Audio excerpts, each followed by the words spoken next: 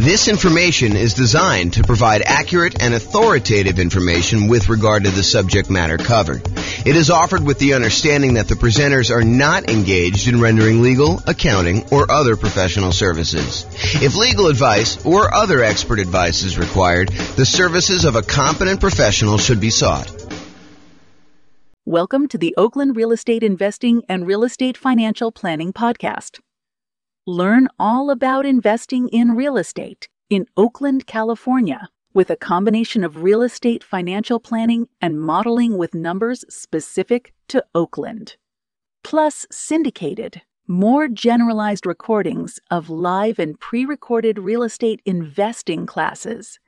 Not all of them specific to Oakland. Be sure to stay tuned after the podcast for a message from our sponsors. Well, good morning and welcome, everyone. I am James Orr, and today we have a really crazy, cool class.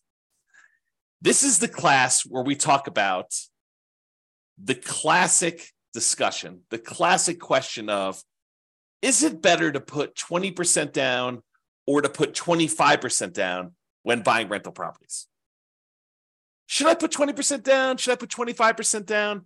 Hey, I know that if I do 25% down, it's going to take me longer to save up that amount of down payment. So I'm going to be a little bit slower acquiring properties.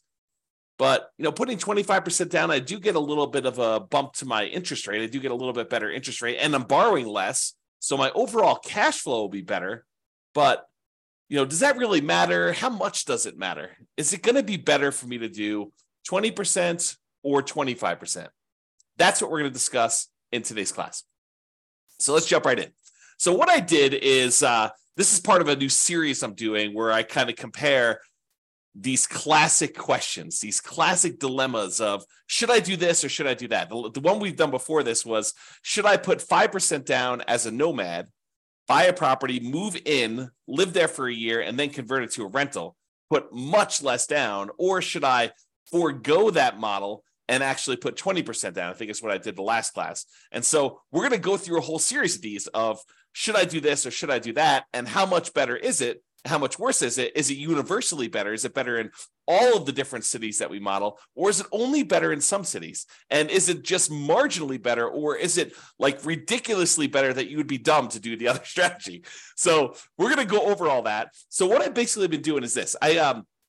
I wrote this real estate financial planner software, and it allows me to go and do these financial modeling where we can go ahead and say, you could basically set up a program to run an investment strategy. So for example, we can set up a program that says, hey, this is how much money I make. This is how much I'm saving. This is how much I would need to be considered financially independent.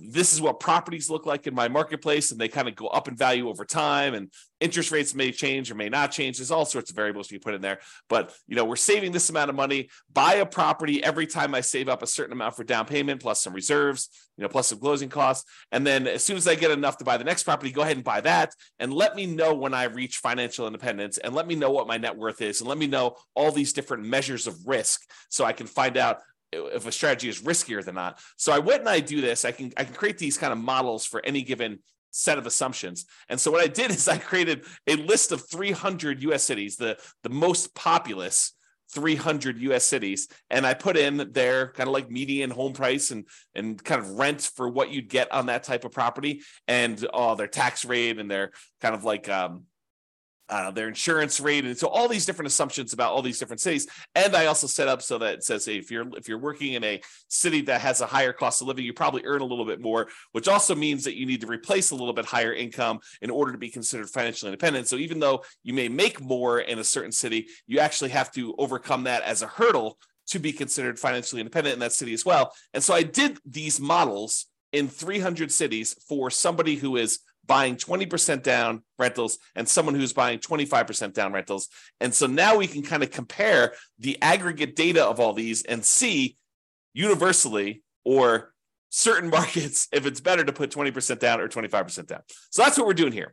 So this is what we're comparing. In both scenarios, whether you put 20% down or 25% down, I've assumed in this particular set of assumptions that you are not buying an owner-occupant property first. You are starting as a renter and you are remaining as a renter yourself for the entire duration. There is a class coming where I go and I show you what happens if you buy an owner-occupant property first, because there's some super interesting things that happen when you do buy an owner-occupant property first. For example, you eventually pay off that property, and the kind of thresholds you need in order to be considered financially independent drops, because you no longer need to have that much money in order to support a mortgage on the property you're living in. So how much you need in order to be considered financially independent could go down. You know, if you needed $10,000 a month to be financially independent to support a $2,000 a month mortgage or $3,000 a month mortgage, and if that mortgage gets paid off and you no longer have the principal and interest part of that payment, you may have taxes and insurance and all that other stuff, but the principal and interest part of it drops by $2,000. Well, you don't need $10,000 a month to be living on anymore. You really only need like $8,000 or $7,000, depending if it was a $2,000 a month mortgage or a $3,000 a month mortgage. And so it becomes interesting because at some point, when you buy a house to live in, if it gets paid off, that your actual kind of like target in order to be financially independent drops. But we're not talking about that today. Little kind of teaser for another class. In this class, we are talking about analyzing whether you put 20% down or 25% down, and you are remaining a renter the entire time. So your rent just keeps going up with inflation, just like the rents on the properties you're buying as an investor, okay? And then you're remaining this renter the whole time, but you buy rental property when you've saved enough for your down payment, plus your closing costs, plus 6 months of reserves for your personal expenses, and 6 months of reserves on all of the properties that you own up to that point, including the one you're buying. And additionally, you need to qualify for that loan based on a 45% debt to income ratio. So if you're buying properties that have negative cash flow, then that could hurt you moving forward of trying to qualify for the next property. You need to wait for the rent to kind of creep up enough for you to actually get a good debt to income ratio where buying the next property is acceptable, which is the reality, right? I mean, if you're buying negative cash flow properties and you go to the lender and you say, I want to get a loan, they'll be like, hey, you don't qualify. Your debt to income ratio is out of whack. So we do take that into account when we do our modeling. And it does come into play when we have some of these markets where cash flow is really, really hard. And I'll also point out, kind of jump to head to a slide I'm going to talk about in a little bit, we are not optimizing for cash flow. You'll notice throughout the classes I've been teaching recently, we've been really focused on all the different ways, the 88 different strategies that we have for improving cash flow on properties. Because right now in our marketplace, prices are up, interest rates are up a lot, and rents are lagging. So cash flow on properties is really hard in a lot of markets. And so we've been talking about all the different ways that we can go and improve cash flow. Well, I didn't do any optimization for this. This is sort of like me taking kind of a middle of the road, median sort of price property. And in a lot of markets, you're probably not buying median. You're probably going to buy a little bit below median. And I'm also just taking what a typical rent would look like in a property, not optimizing in any way. Okay. So with that being said, you buy the property when you have the down payment plus closing costs, plus 6 months of reserves for personal expenses, and 6 months of reserves for all the rental properties you bought up to that point. And you can qualify for the loan based on a 45% DTI, debt to income ratio. And we're going to buy up to 10 properties in total. So you'll have up to 10 rentals. Sometimes you don't get there. You don't quite buy 10, right? Most of the time you get very close. But then you're not buying an owner-occupant property living at all. With the 20% down one, you save up until you can buy 20% down, non-owner occupant properties, and then you put a renter in the property immediately, and you repeat that until you have your 10 rental properties total, based on your qualifications and your ability to save for your down payment based on that. For 25% down, same thing. You save it up until you buy 25% down, non-owner occupant properties, you put a renter in the property, and you repeat that until you have 10 rental properties with that one. Now realize, as I mentioned at the beginning, putting 25% down gives you a slightly better interest rate. And because you're putting more down, it means you're borrowing less, which means your payment is lower. When you borrow less money, your payment is lower. And because interest rates are lower, it's doubly lower. Not exactly 2x, but it's lower for two reasons. It's lower because your interest rate is lower, and it's lower because you're borrowing less. Okay.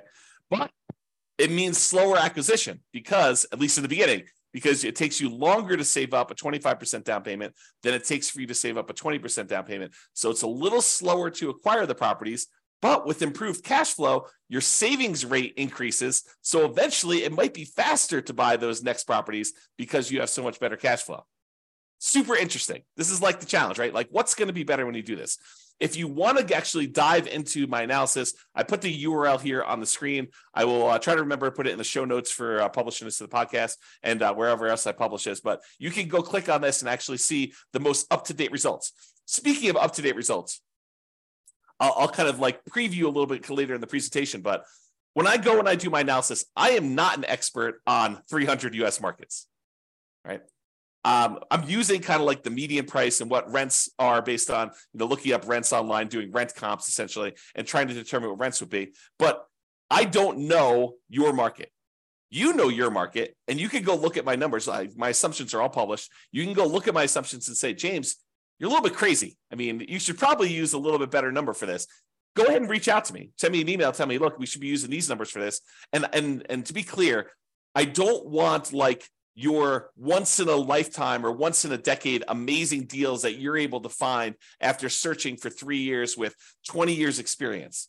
What I want is what a typical real estate investor, what an everyday real estate investor in your market could go and achieve, right? I don't want to have this exceptionally amazing type of deal that we run the numbers where your city always looks amazing because we picked this exceptional, unusual, really hard to find, amazing deal. We want to do more reasonable assumptions for doing the comparisons. Now, if you want to go and do your own modeling with your particular stuff, you go do that. That's up to you.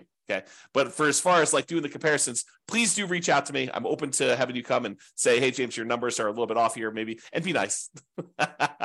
Please be nice. Don't go, James, you're absolutely wrong. You suck. Don't do that.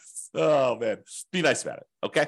So go ahead and reach out. You could do that. And then if the reason why I gave you the link, though, is if we change the numbers and I change them in the database and I rerun everything, then all the numbers will change. And it'll change it for all of the analysis we do, not just this one, 20% to 25%. We'll rerun all of them and do all the comparisons. Because I've got 30 different comparisons so far, and I'm on my way to 100 plus. I have a whole bunch laid out. It's just a matter of time of getting in there and doing the analysis. Okay, but I digress. Okay, here we go. So how do we determine if somebody is financially independent? When we're doing this modeling, how do you say, hey, this person achieved financial independence at this month? Well, financial independence is really made up of 5 income sources, and the 5 income sources need to surpass whatever their target monthly income in retirement is, which I've set to be whatever they were making from their job. So I said, look, if you get to make a little bit more because your market's a little bit more expensive, that just means that we need to replace that little bit more amount in order for you to be considered financially independent in your marketplace. So here are the 5 different sources of income that count as to whether somebody is financially independent. Number 1 is net positive cash flow from rental properties. Take all the income from the property, rent, and anything else you're getting, minus all the expenses, including vacancy, principal and interest, the taxes, private mortgage insurance if you have that, regular insurance, maintenance, management. You subtract out all those expenses from the income. What you're left over is your net positive cash flow from rental properties. That counts toward whether or not you're financially independent. If you have enough rental property income net after all these expenses on your properties, if that is net positive over what you were making from your job, you're considered financially independent. We have you stop working and you just continue living based on that. Okay, that's how we do in the modeling. In addition to that net positive cash flow from rental properties, there's another source of income. There's 5. I'm going number 2. So you can take any money you have left over that is invested in stocks or bonds or loans as a lender, if you're making hard money loans or whatever it is, times whatever your yearly safe withdrawal rate. If you've heard of the kind of Trinity study or the 4% rule, we're basically taking any money you have invested outside of your rental properties times whatever your safe withdrawal rate, which we're going to assume to be 4% for all of these. And that gives you a number as well. So if you've bought your 10 rentals and now your money is sort of accumulating in your account and you get to $1 million, you'd have about $40,000 per year contributing to you being financially independent. Just using like an example. We do the actual math. It doesn't have to get to $1 million. We'll do it for $100. We'll do it for $10,000. We'll do it for $500,000. Any number you have, we'll multiply by your safe withdrawal rate, divide by the number of months in order to find out what your monthly income is, because we calculate it monthly, and we'll determine whether or not that contributes to being financially independent. So those 2 things, net positive cash flow and your invested assets times your safe withdrawal rate, plus these other 3 sources of passive income, which I did not model here because we just assume that they're not getting any, but it would be passive income from Social Security. You can model that. Any passive income from any annuities that you buy, the insurance product where you pay someone and they pay you a monthly or yearly stipend. or passive income from pensions if you have a pension with your job. So the two that we're primarily focused on are net positive cash flow from rentals and the invested assets times your safe withdrawal rate. We're going to ignore, for the sake of this particular discussion, pensions, Social Security, and annuities. All right, so here are my assumptions. Each city modeling uses their median home prices, approximately, and estimated rents for those properties. We did not apply any of the 88 strategies for improving cash flow. Job income does vary based on the city, so you can afford a property in that market. I didn't want you to go and say, hey, everybody makes $5,000 a month, and then you go try to buy a property in LA, and you're like, you never hit the 45% debt to income ratio because you can never qualify for that particular loan. So I've had to vary income based on the city so that you could actually buy properties in that city, okay? But we do consider that if you need to make a higher income in order to qualify for properties there, that you also need to overcome that income to be financially independent. So it sort of offsets in a weird sort of way.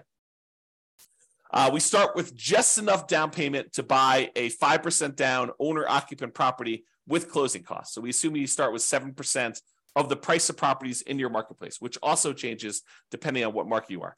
This is true even though you're not buying an owner-occupant property, because we're going to do some comparisons later where you do buy one, and I wanted those to be starting at the same ground, like starting at the same level, where instead of, if you start today and say, look, you make $0, which I'll probably do as definitely an example, where you're starting from nothing and all you have is a savings rate, and maybe I start with different savings rate, I'm digressing. Okay. But basically here I'm saying, look, you're doing it so that you have a certain amount that you could buy an owner occupant at the start, because eventually I'm going to compare you doing owner occupant ones and see how much of a difference that makes. And I wanted them to be as close to apples as we possibly could. I also set a $10,000 minimum. So if you happen to be a market where 7% of the price of your properties, it works out to be less than $10,000, I do bump it up to $10,000. I don't even know if we ever hit that. What would need to be the property value in order for it to be less than $10,000? It had to be pretty low. It had to be like, sub 150. It's 150 times 7% is like $7,000 plus 35. So yeah, it needed to be less than 150,000. I don't know if there are any markets where the median is less than 150. I have to look that up. I don't know. See, this is an example of me not knowing. There you go. Case in point. All right. So interest rates. So for the non-owner occupant 20% down interest rate that I picked is 7%. And if interest rates change over time, I will go in there, adjust it, and rerun everything for all the cities. And there's no private mortgage insurance because you put at least 20% down. So there's no PMI, but you're putting 20% down, and the interest rate for the 20% down loan is 7%. The interest rate for the 25% down loan is 6.75. So it's a 0.25% improvement to get 25% down. And I will tell you, I think that's conservatively low. I think in most cases, the difference between a 20% down loan and a 25% down loan is greater than 0.25%. It's greater than a quarter point of interest rate. Okay.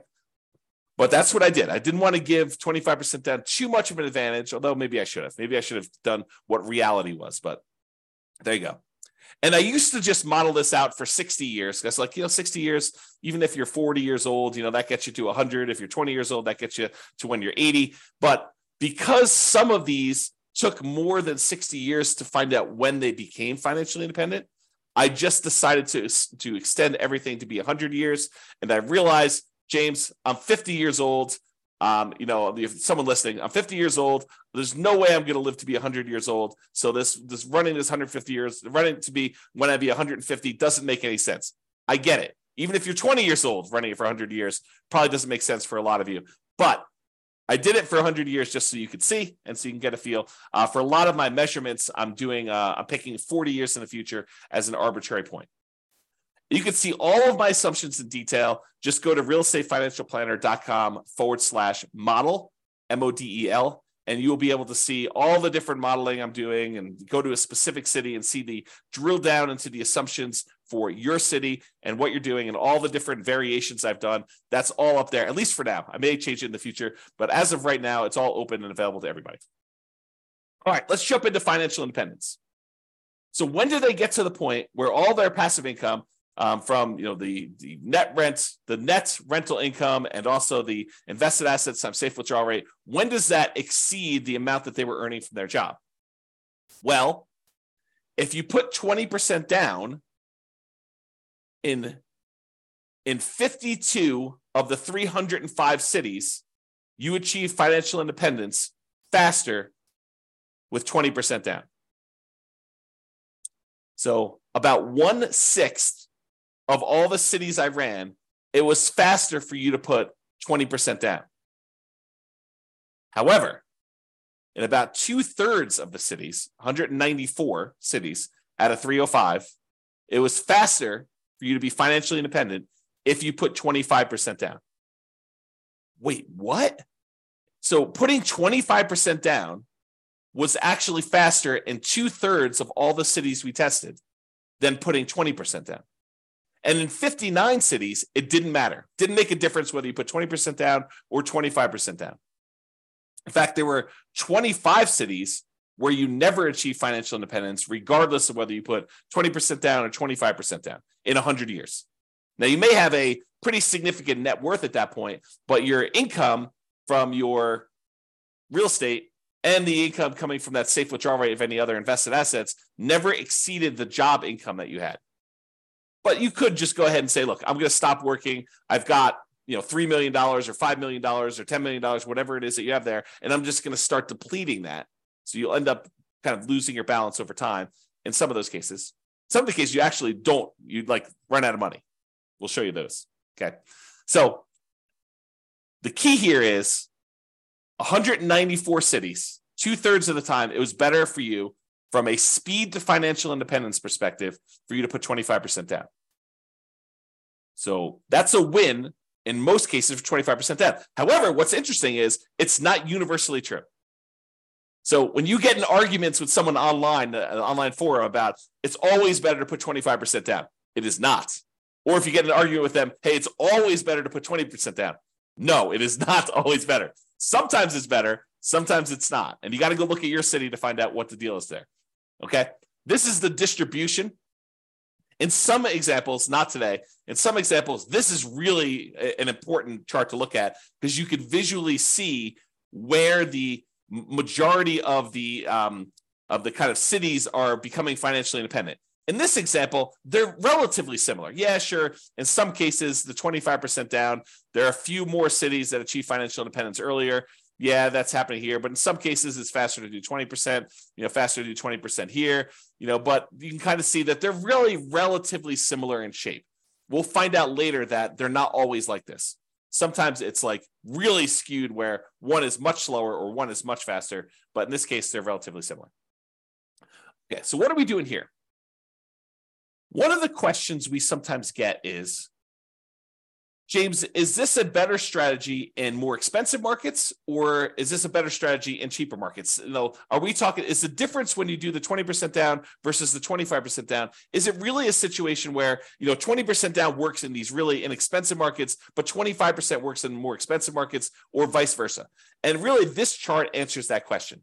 So what this does is it shows you how much better 20% down is versus 25% down is, or how much better 25% down is versus 20% down is, depending on the color. So the green ones are ones where it's better for 25% down. You're achieving financial independence faster for all the green ones with 25% down. All the red ones are it's better to have done 20% down. But I'm plotting all along the bottom here what the price of the property was at the start. And here I'm showing you how many months difference it was. So you can see that in the $300,000 price range, that there are several spots where 20% down was better, and there are several where 25% down was better, depending on which city you're looking at. You can see that if you kind of just eyeball it really loosely, you can see there are quite a few more greens, and greens is where 25% down is faster. There's quite a few more greens toward the lower end of the price, but there's also quite a few more when you get higher. So what I would tell you about this is, just visually looking at this, there is a slight tendency for 25% down to work better if you have more expensive properties, because there's only a few dots, these two dots here where we have more expensive properties and it was better to put 20% down. So in general, there's more green dots than there are red dots because 2/3 of the time, 25% down is better. And that makes sense. We're seeing a lot more green. But we're also looking at this in terms of like how does it compare when you look at house price too? And you can see that the green ones tend to be more prevalent with these more expensive houses. Okay. Not to say that there aren't a couple outliers, but there are a trend, a correlation there. All right. And there's a couple outliers. There's a couple times where putting 25% down is way better than putting 20% down. And most of the time, though, it's, within, what is this here? This is probably about 50 months, so about 4 years. So most of these are less than 4 years better. So it's not like you're saying, hey, look, if I do 25% versus 20%, I'm going to gain 10 years faster to financial independence. No, it's not that significant in most cases. We're talking about relatively small numbers, a year or 2 here. Although, you think about this, if I could save you a year or 2 of working a job that you hate by helping you get to financial independence faster, that's pretty valuable. That's valuable information, right? Even a year or 2 or 3 years. Or in this case, we talked about being 4 years. I don't know, kind of interesting. All right. So we've talked about speed to financial independence, but speed to financial independence is only one way we can measure whether something is better or not, right? The other way we can measure if something's better or not is just pure dollars that you have, your net worth at certain periods of time. And so we're going to use net worth at year 40, and we're going to look at the net worth at year 40. Is it better, or do you have a higher net worth if you put 20% down or if you put 25% down at year 40, comparing net worth in these 300 US cities? In 8 of the cities, it doesn't matter. You end up with the same net worth, which is super fascinating because it's hard to be exactly even.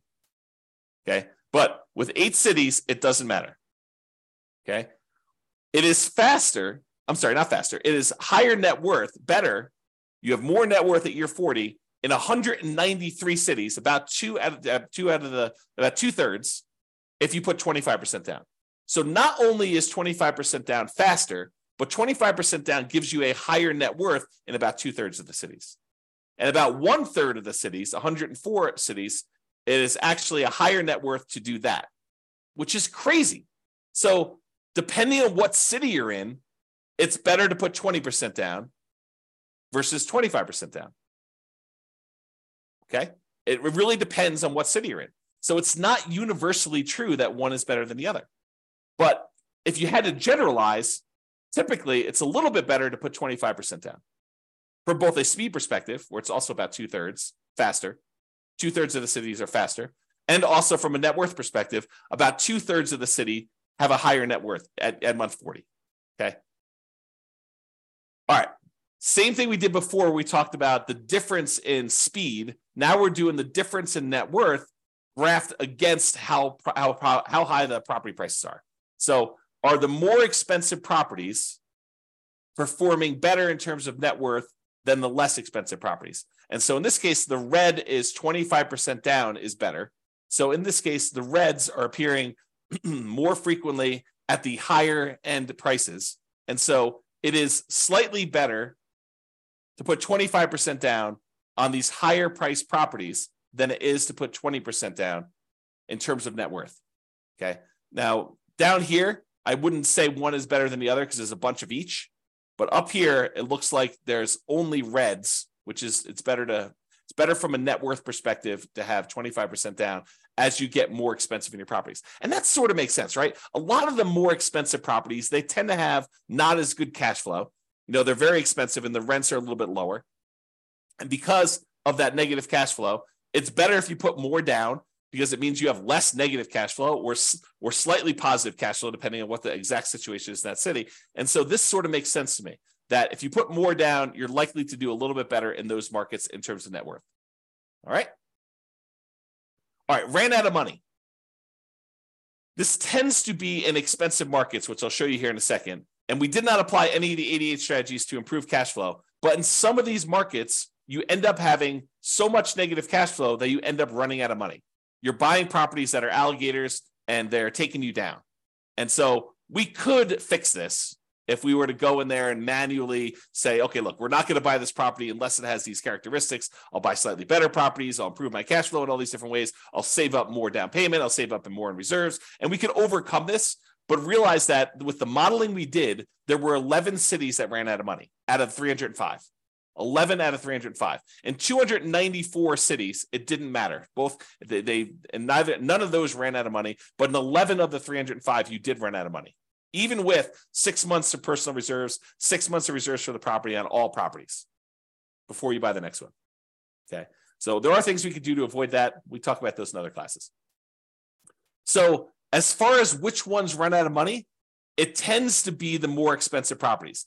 The overwhelming of things under $1 million. In fact, I can't see any under $1 million where it ran out of money. This really started applying when she got to about 1.25 million or so, and then all the way up to the really, really expensive properties where you have there. So if you happen to be in a really, really expensive market, we need to really pay attention to your cash flow, really need to improve that, to optimize for that, and take into account the negative cash flow you're going to have on those. Pick strategies that overcome that limitation. Okay? All right, so let's do a summary here. I've got two different versions of this slide. In one version of the slide, I'm taking the average. So I say, take the net worth at year 40 and take the average of all of the net worths of all 305 cities. So add them all up, divide by the number that I've got, and that gives you an average. But in other ones, another slide, I'm doing the median. So I'm taking all the net worths, I'm stacking them from lowest to highest, and I'm looking for the middle-most net worth. That's what median is. Okay, versus average, where you add up all of them and then you divide by the number that you've got, and you've got an average. So I'm going to first start with median, and then I'll go to the averages, and we'll do the median a little slower, and averages we'll kind of summarize very quickly. All right, so median. At 40 years, the median net worth, when you put 25% down, is about $7.3 million. Of all the cities, that's the middlemost number. But if you put only 20% down, the median net worth is only about $6.9 million in change. So it's a difference of about $330,000, or a difference of about 4.7%. Now, honestly, that's not that big of a difference to me. A 5% difference, yeah, there is a difference, but we're talking about, a $330,000 difference on a $7 million net worth. Not super significant to me. So while 25% is better, it's not like crazy 2 times better or anything like that, right? It's marginally better if you think about it. And as an aside, we're talking about the net worth 40 years in the future. So the rule of thumb is, if you look at net worth 40 years in the future, we're really about a third of that in today's dollars. So a $7 million net worth is probably in that $2.3 million net worth today. That's what it would be worth in today's dollars. That's the rule of thumb. It's about 1/3. Okay, so net worth a little bit better. Of the ones that ran out of money, the overwhelming majority of ones didn't run out of money. And so that's basically the same for median. No difference there. Each of them bought 10 properties on median. So the middlemost one bought 10 properties. So there's no real change there. And as far as how long it took them to be financially independent, the minimum target monthly income and retirement achieved month, the MTMIR, that's what MTMIR stands for. When we achieve that, it's a little bit faster for the 25%. It's 2 years faster when you look at the median. So what's 2 years of your life working a job that you don't want to work worth to you? Well, it's 2 years faster to put 25% down, which is about 4.1% faster. Again, not a huge difference from a percentage perspective, but if you don't have to work a job you hate for 2 years, that could be great. Now, if you love your job, maybe it's not a big deal. Right? If you're like, hey, I love what I do, I would do it even if I didn't get paid, awesome. But if you don't like your job, 2 years can seem like a very long time. So there you go. All right, so those are kind of like the metrics that we've got. So really 25% down is slightly better. It was 4%, 4.7% better in terms of net worth, and 4% better in terms of faster speed to retirement, to being financially independent. But let's look at risk. Okay, so there's, I don't know, however many there are. There's 6 different measures of risk that we've got on here. One is rent resiliency. How far rents can drop before you would have negative cash flow. And if you're putting more down, you would think that that would make you less risky because your monthly payment is lower. So your rents could drop more before you'd actually have negative cash flow. So by putting 25% down, it should be less risky. And it is. It's about 10% 9.7% less risky over the entire 100-year period. This is not a snapshot in time. This measures risk over the entire period that you ran it. Okay. And there are other scenarios, not necessarily today, but there are other scenarios where the risk actually shifts. So it could be really, really risky early on and much less risky later on, or vice versa. It could be really, really low risk early on and much, much riskier later, or it could be sort of an even distribution of risk, which is pretty rare. Usually have spikes in there whenever you kind of increase certain things, but each risk curve is different. And it's interesting to summarize them, but it's more important sometimes to actually drill down and see what's going on an individual city basis. Okay, so we talked about rent resiliency, how far rents can drop before you'd have negative cash flow. What about price resiliency? How far prices can decline before you have negative equity? In other words, how much equity cushion do you have in your properties? And if you put more down, if you put 25% down, you would expect it to be less risky, which is true. So we have a 70% price resiliency on average for the 25% down versus 68 for the 20% down, or about a 2.9% difference. Again, that's not that big of a difference to me. That's almost the same, right? But 25% down is slightly less risky. What about debt to income? You know what? Your lender calculates a debt to income calculation to figure out what your debt to income ratio is before they give you a loan to buy a property. Well, we measure this every single month on all the properties that you currently own so that we can see what your debt to income ratio is on a 100-year term. And it turns out your debt to income ratio is better. It's lower for putting 25% down. You put more down, you have lower monthly payments for the amount of money you've got coming in, which is pretty much the same as you're buying the same properties. So your lower debt to income ratio means it's less risky for you to put 25% down. It's about 15% better for you to put 25% down. That's starting to become significant for me. That's an improvement. It's less risky from a debt to income perspective to put 25% down. What about if we took your debt load, how much debt you had in total, add up all the mortgages you have in this case, and we divide that through by what your total net worth is? We wanted to find out what the ratio of all the debt you're carrying is to your net worth. If I told you I have $5 million in debt, does that scare you? $5 million in debt. I owe $5 million. Does that scare you? Well, if I make $50,000 a year and I have $5 million in debt, that probably would scare a lot of people. If I make $5 million a year and I have $5 million in debt, that probably would scare you less. If I make $100 million a year and I have $5 million in debt, that probably wouldn't scare you as much. Similarly, if I tell you I have $5 million in debt and my net worth is zero because I have no other assets, that might scare you. If I tell you I have $5 million in debt and I have a $5 million net worth, really, that's much lower. That's much more conservative. What if I told you I had a $100 million net worth and I have $5 million in debt? You'd be like, that's fine. You could go ahead and take some of your assets and pay that off really easily. And so we want to look at your debt compared to what your net worth is to see what that ratio is. When you put 25% down, that ratio is improved. It's better. And so it's lower. You have a 32% debt to net worth ratio, which is about 8.6 better than the 35% you have when you put 20% down. So it's less risky to put 25% down. What about your debt to your liquid net worth, or what we call debt to account balance?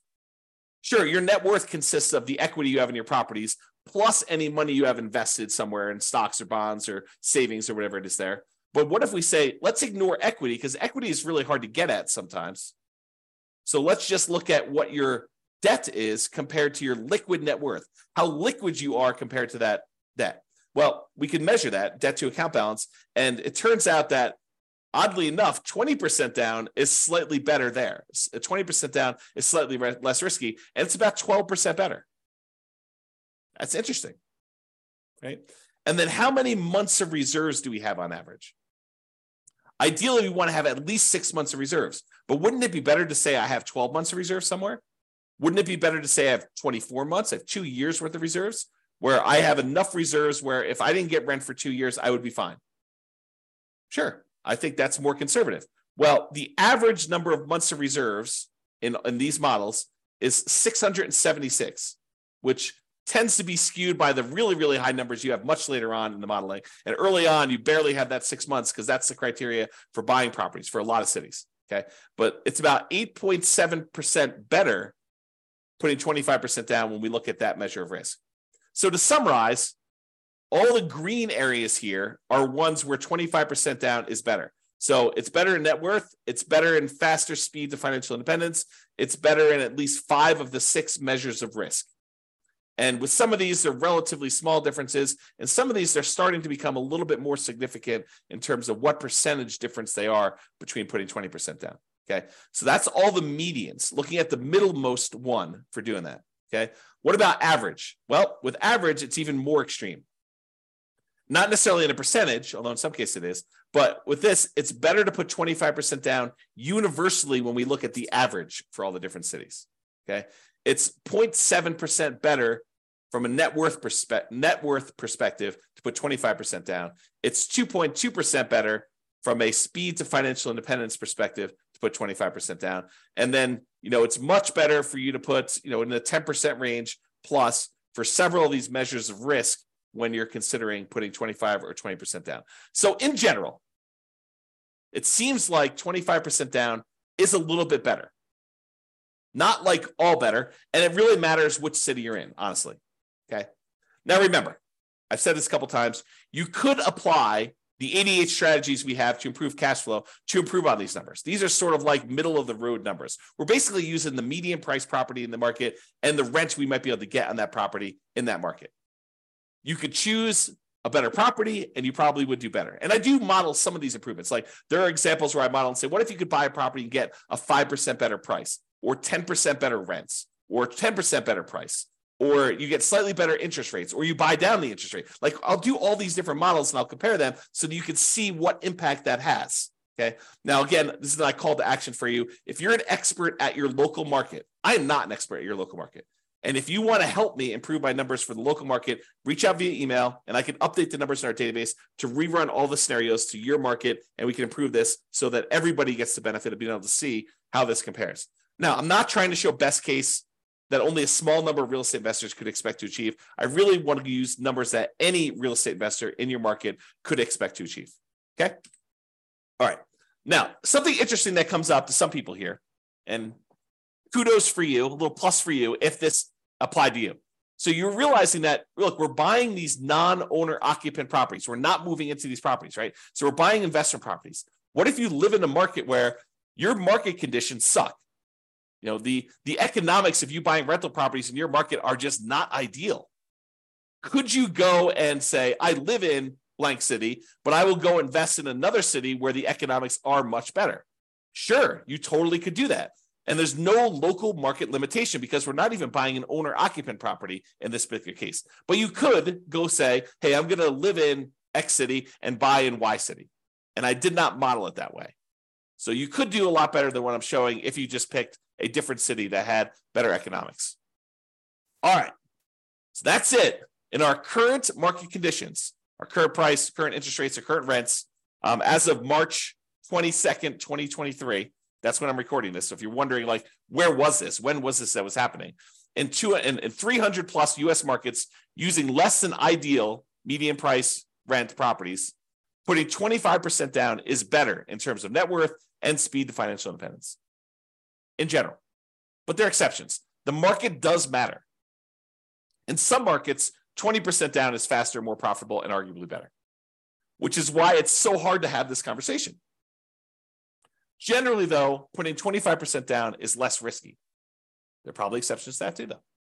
It's best if you look closer at your specific market and apply as many of the 88 cash flow improving strategies as practically possible to improve on your implementation.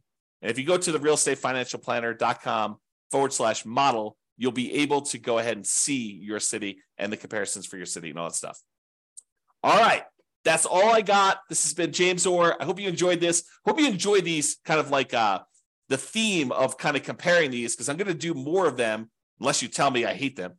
But I'm going to do more of them because I find it fascinating to see, hey, should I prepay PMI or should I not pay PMI or should I hire a property manager? What's the impact of hiring a property manager? If I'm going to put 25% down, What is it? What's the difference in speed if I hire a property manager versus not hiring a property manager?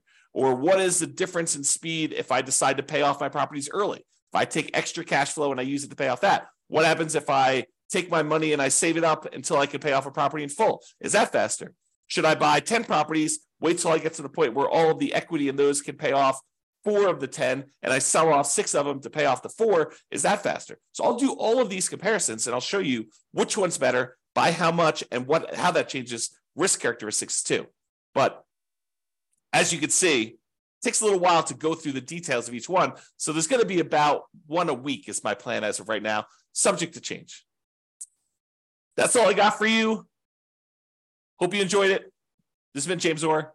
Bye-bye for now. With home prices up, mortgage interest rates up, and rents up, but not quite enough to counteract the higher prices and interest rates. Cash flow on rental properties in Oakland is harder than ever. Book a call with the Real Estate Financial Planner to apply our proprietary 88 strategies to improve cash flow on your rentals. See the show notes for a link to schedule your call and improve your cash flow today. If you're a real estate agent, lender, or professional in Oakland that wants to help our real estate investor listeners, consider reaching out to learn about collaboration opportunities with this podcast. We'd love to add more value to our listeners by having you assist our investors buy, sell, and finance their real estate investments. See the show notes to schedule a call to discuss collaboration opportunities.